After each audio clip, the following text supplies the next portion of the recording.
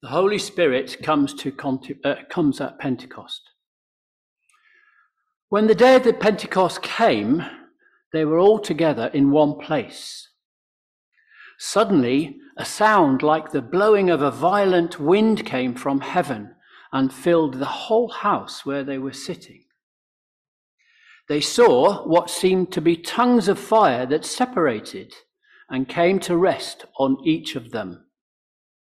All of them was filled with the Holy Spirit and began to speak in other tongues as the Spirit enabled them.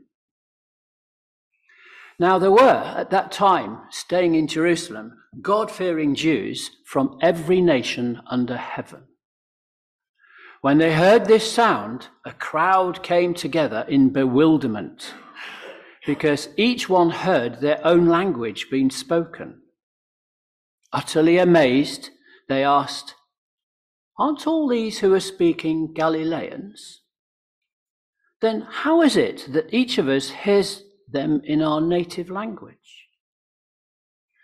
With Parthians, Medes, Elamites, residents of Mesopotamia, Judea and Cappadocia, Pontus and Asia, Phrygia, Pamphylia, Egypt and other parts of Libya near Cyrene, visitors from Rome, both Jews and converts to Judaism, Cretans and Arabs. We hear them declaring the wonders of God in our own tongues." Amazed and perplexed, they asked one another, "What does this mean?" Now, we might think that the story of Pentecost begins in Acts 2 in the New Testament when God poured out his Spirit. But Pentecost actually begins long before that. It begins right near the beginning of the Bible, actually, in the book of Exodus, with the ancient Israelites gathering at Mount Sinai. And every year, after that, the Israelites would celebrate Pentecost. They would celebrate it during the wheat harvest to give thanks to God, but also to remember the day that they stood at Mount Sinai and received the words or commands of God. So way back then, the Israelites had just been rescued from slavery in Egypt, and they were now beginning a new life as God's people, a new kind of people. And at Mount Sinai, God spoke to them about what that should look like. So Mount Sinai was where this group of newly freed people took on a new identity as a new kind of community for God. They were no longer slaves within the empire of Egypt. They were now a people committed to God, rescued by God, known as God's people, and they should be defined by God's character. And what God told them at Mount Sinai about being this new kind of community was revolutionary. It was nothing like any other community that the world knew at that time.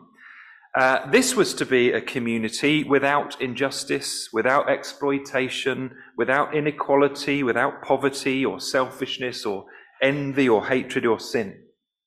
Instead, it would be a community, God said, where everyone was valued the same. Everyone would support each other in love. Everyone would be heard, no matter who they were, and everything would be handled for the good of each other. So this was a community defined by the grace of God. As the Bible often described it, it would be a community where everyone loved God with all their heart, soul, minds, and strength, and therefore loved their neighbour as themselves. Now that was the plan as they stood at Mount Sinai so long ago, but it didn't always turn out quite like that, because ancient Israel kept ending up looking just like all the other nations of the world rather than looking like this new people of God. We often begin, don't we, with good intentions. We're the same, we begin with good intentions, but for one reason or another, we can easily just go astray, go off course, and end up where we never intended to. And without the intervention or help of others, above all of God, without forgiveness, without new starts and a bit of hope and redirection, we would probably think everything was lost. But as ancient Israel, met every year to celebrate their Pentecost, and the new fruits of harvest were there, it was all a reminder of that new identity God had given them so long ago at Mount Sinai. In other words, they remembered that things had been lost before, but that God had rescued them and brought them somewhere new, not just physically, but in their thinking as well, in their heart, soul, mind, strength. So Pentecost, the Old Testament Pentecost, really called their minds back to Sinai to think again about the kind of community God had called them to be. And I think our Christian Pentecost each year can also be an opportunity for us to do that, if you like. Maybe today, for you, for me, for us as a church, can be a day of new or maybe renewed commitment to God. The events, when we get to Acts 2 in the New Testament, the events that here we read about, this gave rise to our Christian celebration of Pentecost. It clearly has some links, Acts 2, with ancient Israel's meeting with God at Mount Sinai. So we fast forwarded, so we had Mount Sinai. I should do it that way, shouldn't I? Because you're Mount Sinai, and then we fast forward thousands of years from that to the 1st century CE and Acts chapter 2. And verse 1 says this: when the day of Pentecost came, they were all together in one place. Now that's no accident.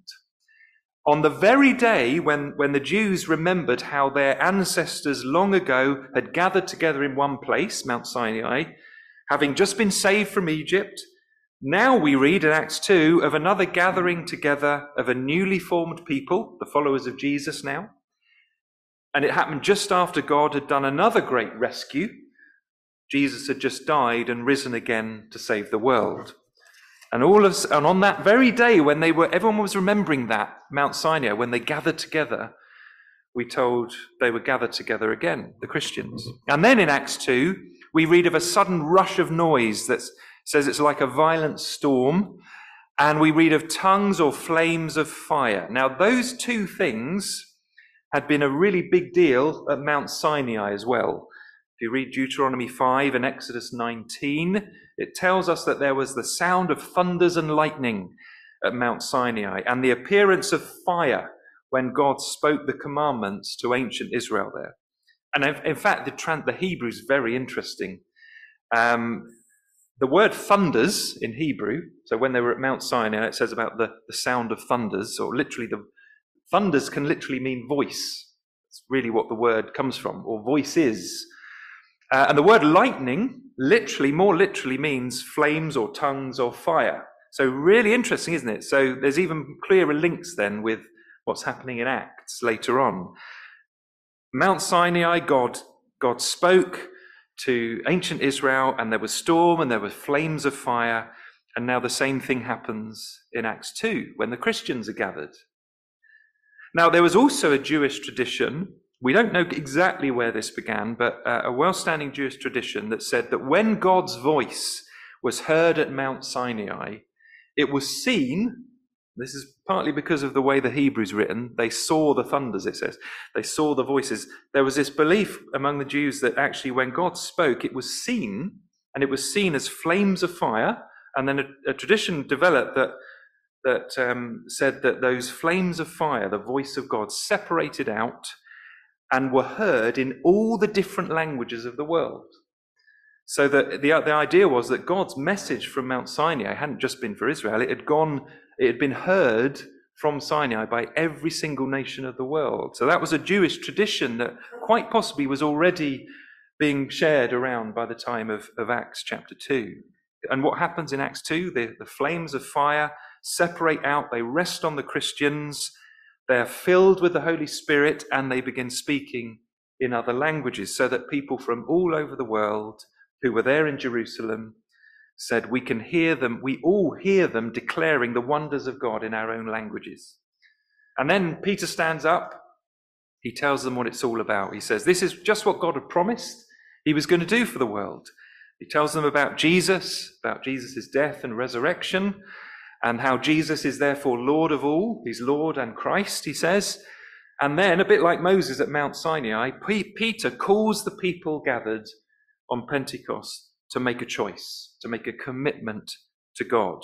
Moses did that with ancient Israel. What are you going to choose? Are you going to choose life or death? Peter stands up now on Pentecost in Acts 2, verse 38. He says, repent. What that means is change your thinking or turn to God and be baptized, all of you, in the name of Jesus Christ for the forgiveness of sins. And you will receive the gift of the Holy Spirit, because the promise, he says, is for you and your children, for everyone, even those far away, he says. It is for all people that God makes this call. Now, we might think at that point, well, we've been there before then. You know, God has done this before and called everyone to commit to him, and it didn't work very well. And that is why it's so important that we notice the extra thing that God did this time.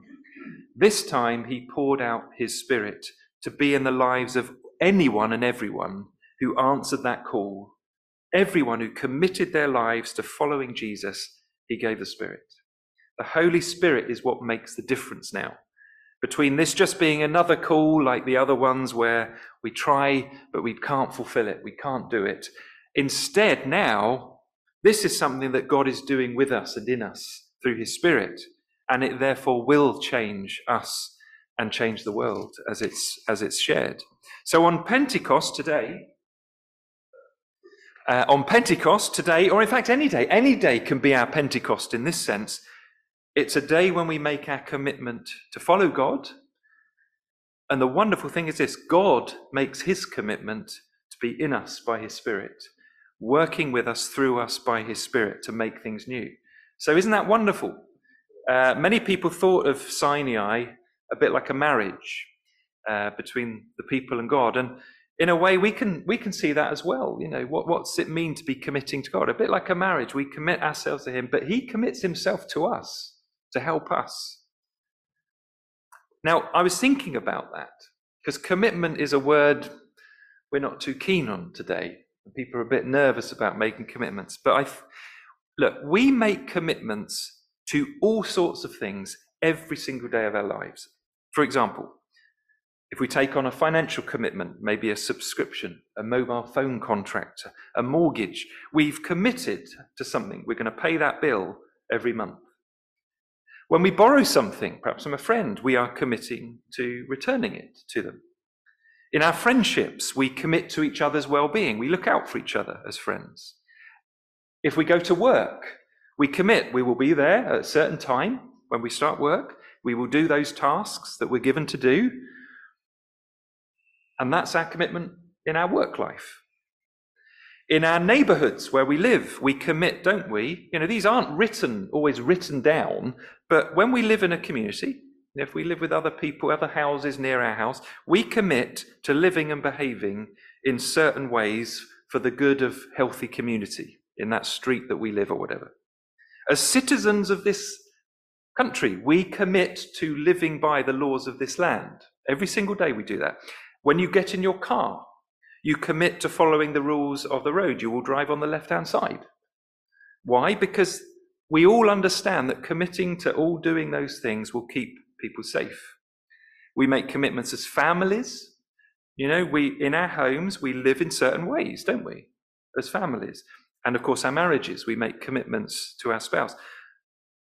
Now, the point of that list was to show you, look, as human beings, we make commitments, either written ones or unwritten ones, all the time. You know, commitment is part of our lives, and we shouldn't be afraid of it, because then we say, well, what about God? Because surely he's the most important thing of all. What about Jesus? Have we made a commitment? When we commit to all these other things, many of them that don't really matter, they're not a big deal, whether you subscribe to Netflix or whatever, and yet have we even thought about Jesus? How he committed himself to us.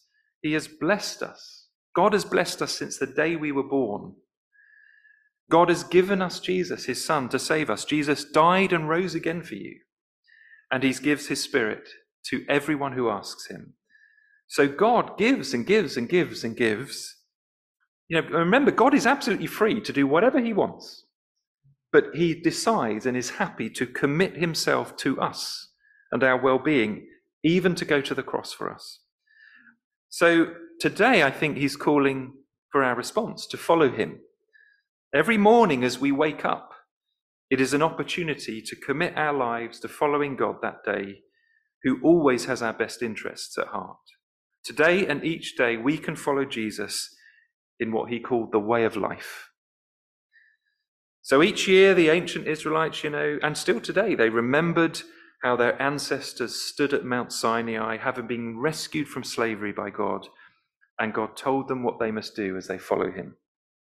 Each year, churches celebrate Pentecost. We remember the day in Acts 2 when people gathered and God poured out his Spirit, and when they all heard about the wonders of Jesus who had died and risen again for us. And it says that on that first day in Acts 2, thousands of people heard and received that message. They committed their lives to Jesus that day. And now here we are, Pentecost Sunday 2023, in this place at this time, we're gathered together. And God calls saying, will you follow me? Maybe for some of us here, some of you, it may be the first time you've ever thought about making that commitment to follow Jesus in your life. Maybe for others of us, we made that commitment in the past, but maybe we've sort of forgotten it a bit. It's become a bit lost by the wayside. And today, maybe you want to come back again and recommit your life to God. Maybe for others, you're absolutely there, 100% anyway, but today you just want to say, yes, Lord, I believe. And you want to just say that again today. For all of us, even if you're actually not in any, maybe you're not even there yet. Maybe you're still not sure. You're still just thinking about these things. You've got a lot of questions for God. Look, God says to all of us, the promise is for you. I give my Spirit, he says, to help you no matter where you are in that journey of faith. God is there, and his Spirit is given to all who ask him. So wherever we are, however we feel, Pentecost reminds us that God is here. And just like the ancient Israelites at Mount Sinai, just like the people in Jerusalem in Acts chapter 2, God is still the God who loves us and rescues us, forgives us, gives us a new start, a truer identity as his children. So wherever and whenever, today, tomorrow, next week, God stands ready with open arms to welcome you into this wonderful story of him saving the world through Jesus Christ. And if you want to begin that journey today or reaffirm your place on that journey already, then as I pray now, give your own prayer to God, saying, Amen, yes, Lord, to all that he has done for us. Let's pray. Father, we thank you that before we were even born, before we even had a thought of you, you loved us. Thank you that your love, it's always just been. It's never taken away. Thank you that the love that you know gave your Son, and that Jesus died on the cross and rose again. Thank you that that's done. It's not in doubt. That's not in question. He's not thinking about it. He's done it. Jesus has died and risen for us. So thank you for your commitment, a costly one for you, to save us from our sins and to give us new life. And here we stand, Lord, may we almost imagine like we're among that company at Mount Sinai, or we're among that group gathered together in Acts 2, and we hear the wonders of God. We hear of Jesus, who you have made Lord and Christ because he died and rose again. But may we hear that call today to believe, to give our lives to Jesus for the forgiveness of sins, and to receive the Holy Spirit so that this will be the beginning of the rest of our lives with you. Lord, whether we've never made that commitment before today, whether we've made it every day for a long time, Lord, for all who feel ready in their hearts, we say our Amen.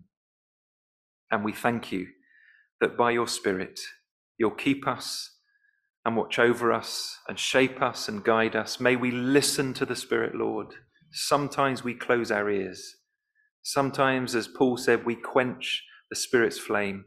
We're sorry for that, and help us not to do that, but to always listen and to always fan that flame to a fuller extent, so that we are filled more and more with your Spirit.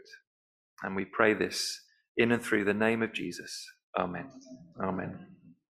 Amen. Okay, we're going to just close. There's tea and coffee if you'd like to stay for refreshments. If you want to chat to anyone about all this stuff, please do. There's lots of Christians here. If you want to know a bit more about what that means to follow Jesus, we're not going to bear down on you and tell you this, that. We just love to share with you as Christians what it means to follow Jesus and all the difference he makes. So don't be afraid to ask someone.